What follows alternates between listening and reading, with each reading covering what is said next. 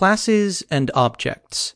A class is a construct that enables you to create custom types by putting together variables of other types, methods, and events. An object is an instance of that type, and is created once the program starts. Many objects can be instances of the same class. A class is like a template. It starts the data and behavior of a type. Should a class not be declared as static, the client code can utilize it by generating objects or instances which are assigned to a variable.